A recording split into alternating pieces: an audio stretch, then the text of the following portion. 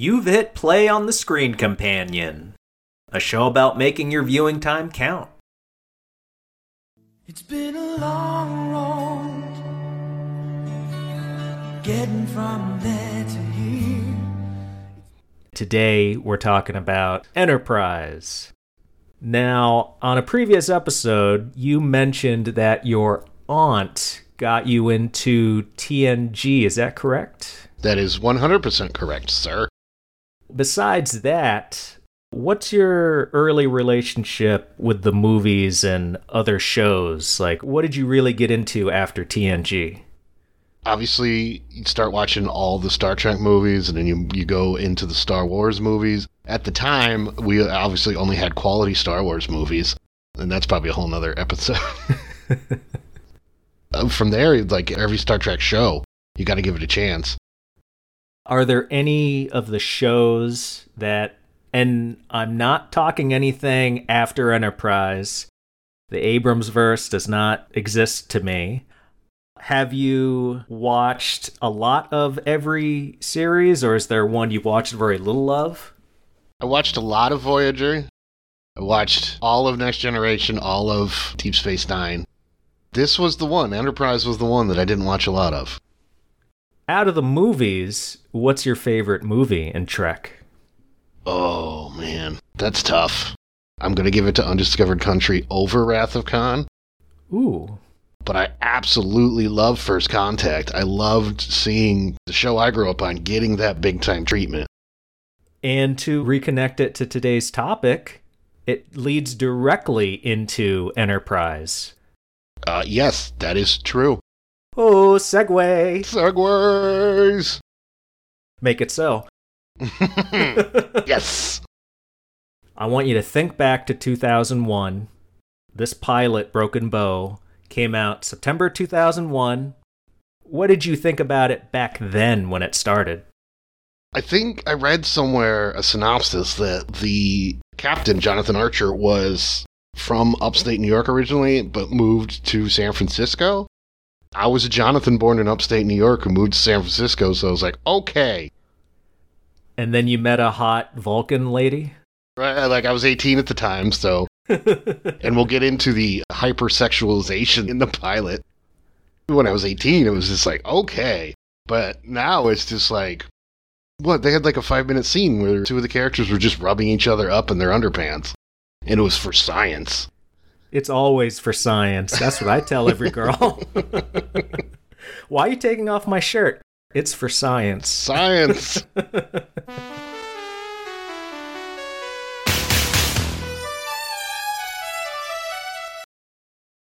I was 12 or 13 when the show premiered, and as far as leading up to this show, I remember reading an article about it, and they mentioned it was a prequel. I told my dad that, and he scoffed and didn't like the idea of it. A lot of fans back then weren't too high on going backwards in the timeline. But I wanted to give it a shot because I wasn't huge into Voyager, so I was happy to try the next show. I remember really liking the pilot, and then I stuck with it all the way through. Now I still like it, but I see some of the problems in it. Let me ask you to give us a basic summary of the plot. It seems to be that the Vulcans are a bunch of jerks. It starts with that nice little scene between Archer and his father. Apparently the Enterprise is the first, I don't know what the class, they probably weren't classifying them, but it's Starfleet's first official starship to explore new worlds and strange civilizations. Its first Warp 5 vessel, whatever the heck that means. And then it cuts to, I think my favorite scene I think I might have ever seen in a Star Trek, a Klingon getting shot by an old racist farmer. Whoa. It doesn't make him racist. That Klingon charged him. That's true. The Klingon did charge him, but he definitely had a space shotgun. I love how they denoted it by having the farmer cock the shotgun, and then it makes a little electronic whir noise, so you know it's not regular ammo. Yeah, the electronic noise it makes. Get off my space lawn, and then he shot the foreigner. What would the Klingon have done? His arc was he had information to stop a potential Klingon civil war. Yeah. He was just trying to get back home. Would he have just beat the crap out of that farmer man and started an intergalactic incident, or? I don't think he would have wanted to kill him, because to him, he just doesn't care about the farmer, but the very fact that the guy pointed a weapon at him, I think he would see it for what it was and then just have to smack him down, because he's Debo from Friday. Oh my god, he is. I didn't realize that. I think I heard him yell Craig in between his Klingon epithets. Well, let's start really talking about it by asking you, John, as a pilot, did you like it? It started really good, knowing who the main cast is. When you see the characters that you know are going to be on the ship sprinkled in, and they do a really quick job of getting them onto the ship. I thought that was done really well. The theme song is so bad. Okay, let's break it down a little bit. Is it the fact that it has lyrics that bothers you more than it not being an orchestral sound? It's... Or is it all of the above? The fact that it has lyrics is already bad. It should be orchestral. The lyrics are bad. It's a bad song. Was it written for the show, or? No, it was repurposed. Oh, see, that makes it even worse. Well, then we're off to a rocky start, because that theme song is like 10 minutes into the show. I think it helps because of how bad it is. There's nowhere but up. In a way, really does tell you what you're in for, whether the producers understood it or not. Things aren't going to match up always, and there's some things you're going to like about what you're seeing on screen, but other aspects of it, whether it's the music or maybe plot or something, it's not going to be a perfect show. No, and no show's perfect. When you have it in the context of other Trek, what do you like or don't like about it? I was thinking about this watching the episode. They're standing on the shoulder of giants. They know what works and what doesn't work. I agree with you on being an apologist. I think you're right to do that. I'm not going to argue for the show. But people were just, I think, tired of Star Trek at that point. Not sick of it, just tired. Because it was all almost formulaic. Like, everything was like, okay, we figured out what works, what doesn't. Here's the formula. Just do that. It was all pretty much plug and play type of stuff. Well, let's talk about it then in the sense of viewers that are first-timers, aren't into Star Trek, might even dislike it to some extent, their perception of the franchise. Do you think this pilot is a good one to start with? Yes, in that context, I actually think that's a very good pilot to start with. And I do think it's one of the better pilots they've put out. Were there any scenes or characters that you particularly enjoyed?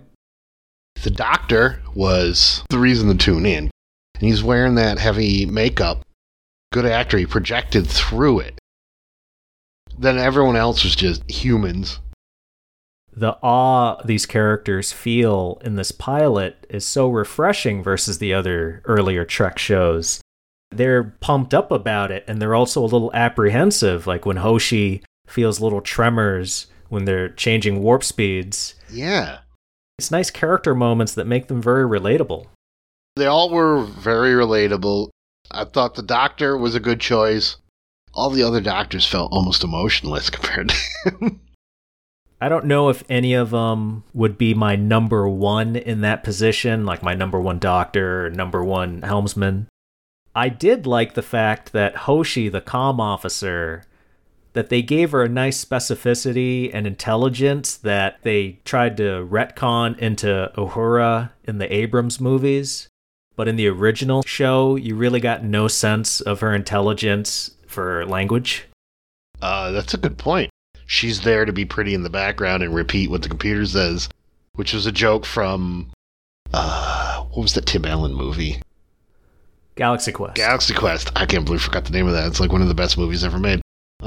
It's the pressure. You put a lot of pressure on me, Frank. I know. I want to do well for you. Well, try harder, damn it. Damn. Oh, but you're completely right. She was such a good character. Yeah, they showed an intelligence to her no one knew Klingon, and she's there figuring it out on the fly. I remember when the Klingon was under duress there and he first woke up and she's trying to figure out what he's saying, and she's like, I think he's saying something about dirty grandmas, and then the doctor's like, he could be, his brain's weird right now. Because he's under sedatives. Yeah.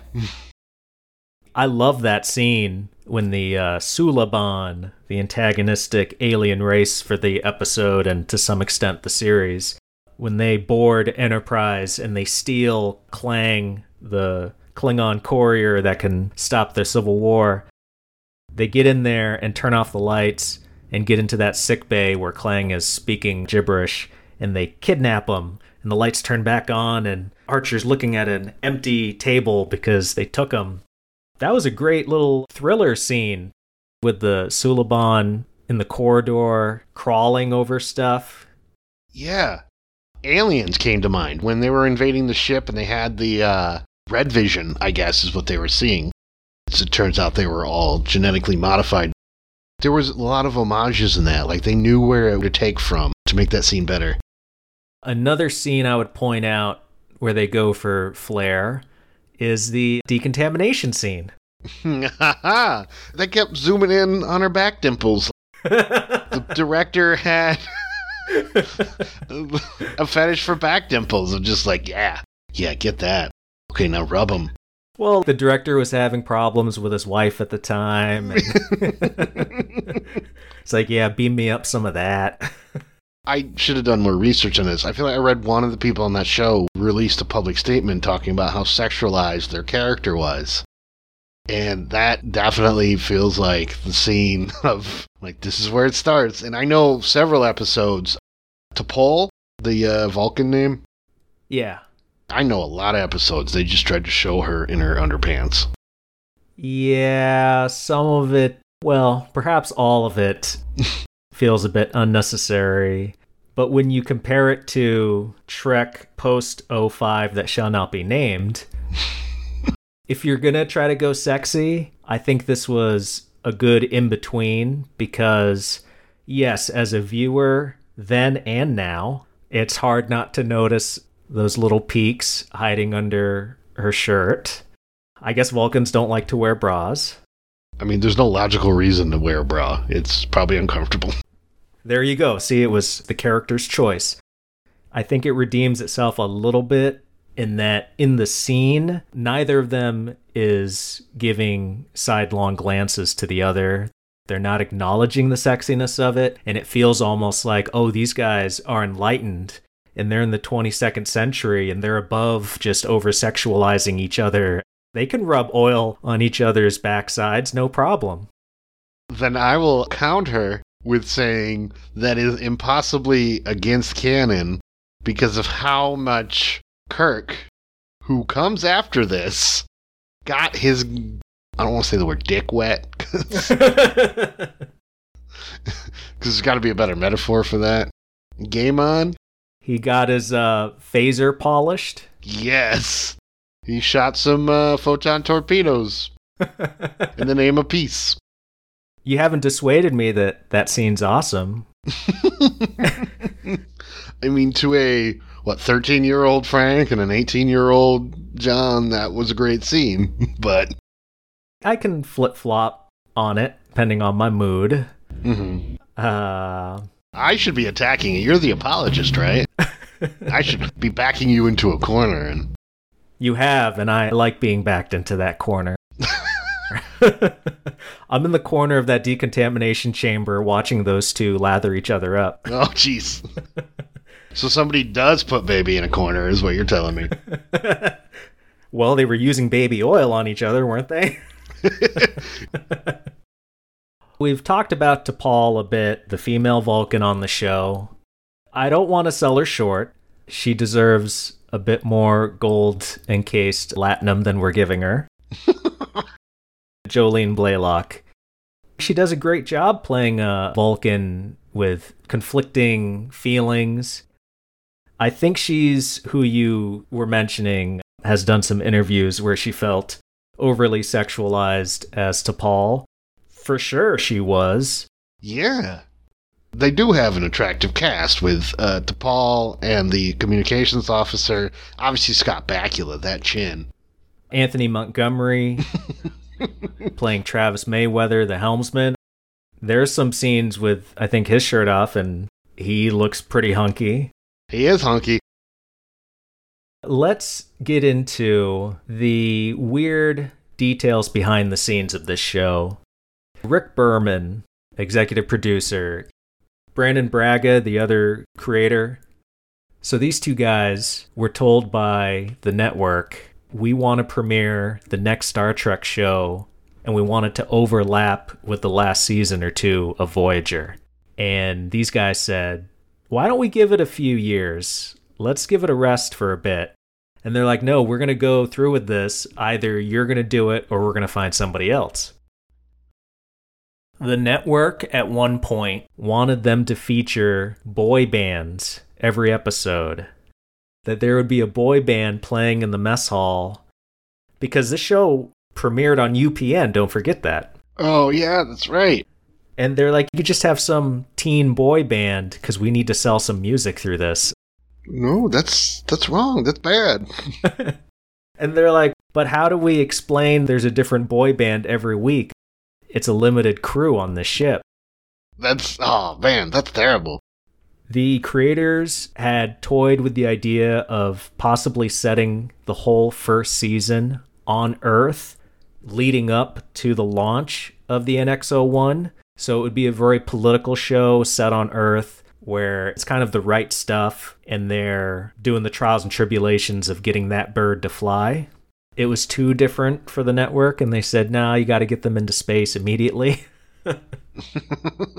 Yeah, I agree that going to space immediately was a better idea. As good as that sounds, at this point in time, no other species is involved, and you tune in for political intrigue between humans and other species. But I want to say that if we did that premise now, I think people might be willing to tune in for that. Because we can't have it both ways. The last couple shows did feel very formulaic, and it was just 7 or 8 people constantly getting into adventures. Hardly anybody ever dies. And this would have been a big departure, so I would have at least liked to see half a season maybe, not a full season of it. At least give me a taste of something else. Yeah, I think with Voyager, the premise backfired to the point where, exactly, no one could die. You can't have new characters guest star and possibly become main characters.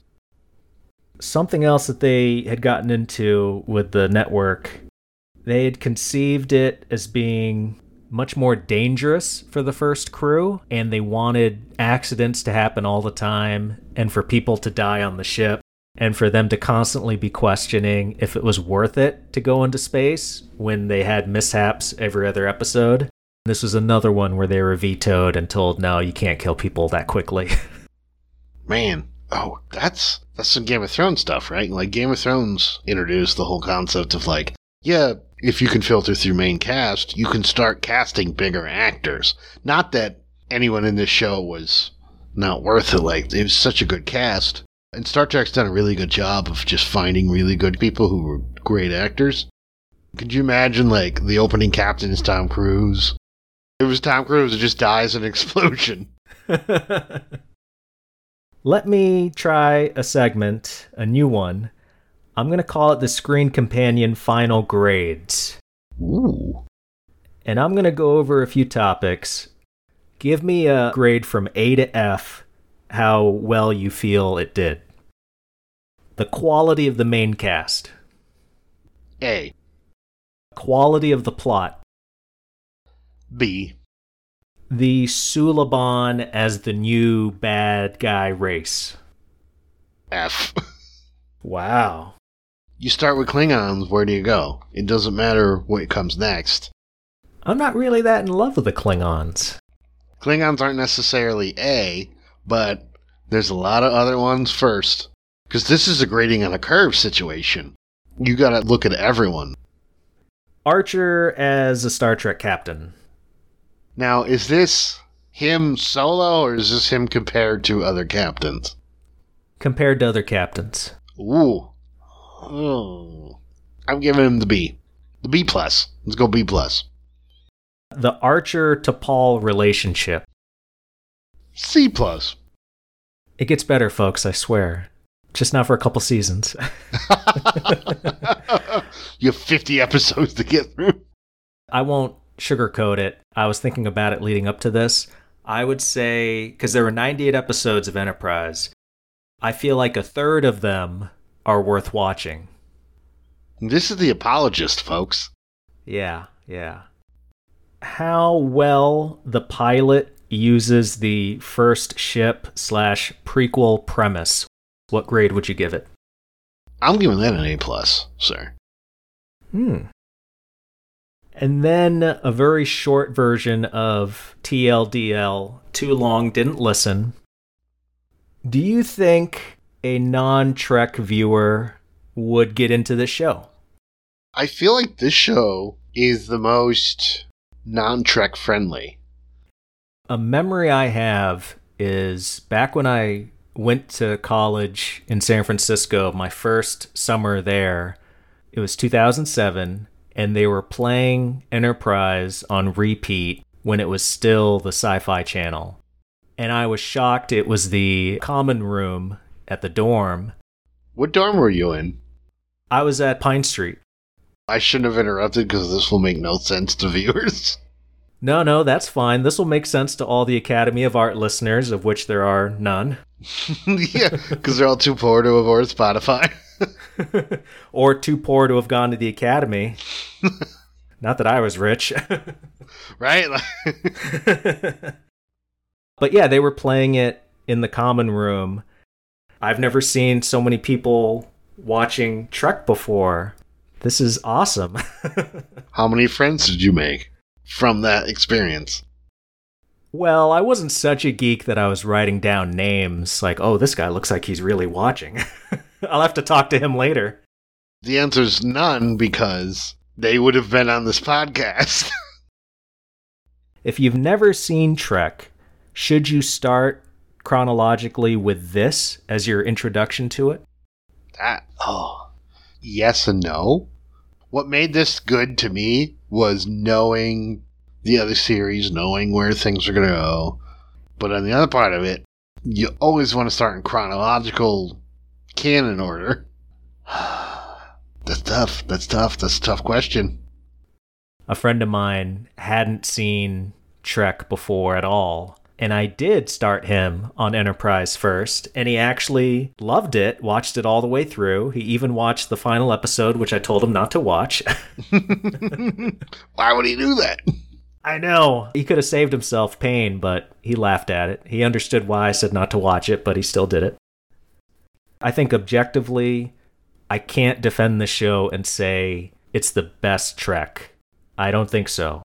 But if you haven't watched anything else, it's a good way to dip your toe, whereas some of the other shows like TNG are very sterile and intelligent, but with their intelligence, it's kind of hard to access sometimes, and that's part of the criticism I hear from people who don't get into it. So if that's what they're feeling, maybe Enterprise is a good place to start.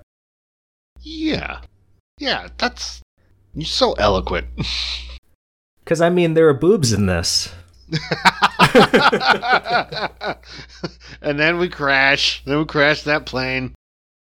There's something about that juxtaposition that I do like. When you see a character that is either very pretty or in a very skimpy outfit, but then you come to find out they're one of the smartest people in the room. I do like that dichotomy.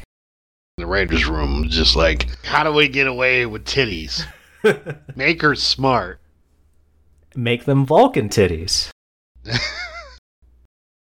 Do you think T'Pol is hotter than Commander Tucker is Southern? Oh, wow. That's great. That's the best question I've ever been asked in my entire life.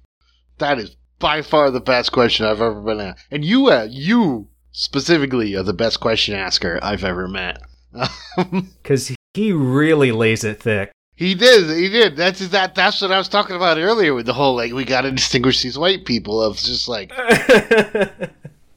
The one dude is like, I'm super British. Tucker was like, I'm super Southern. And then Mayweather was like, I'm from space. Like, they couldn't even make the black guy from Earth. Like, come on, people. That's a great question. Oh, my God. I'm going to argue, and of course I asked you, I do want to hear your opinion, but I'm going to jump in and say, because it's a juicy one. We talked about seeing the raisins under T'Pol's shirt, but that was like one scene. Besides that, I don't recall there being anything particularly sexual that they were showing with her. But Trip, there are multiple scenes where he's busting out Southern sayings. That's true. Oh, that's so true.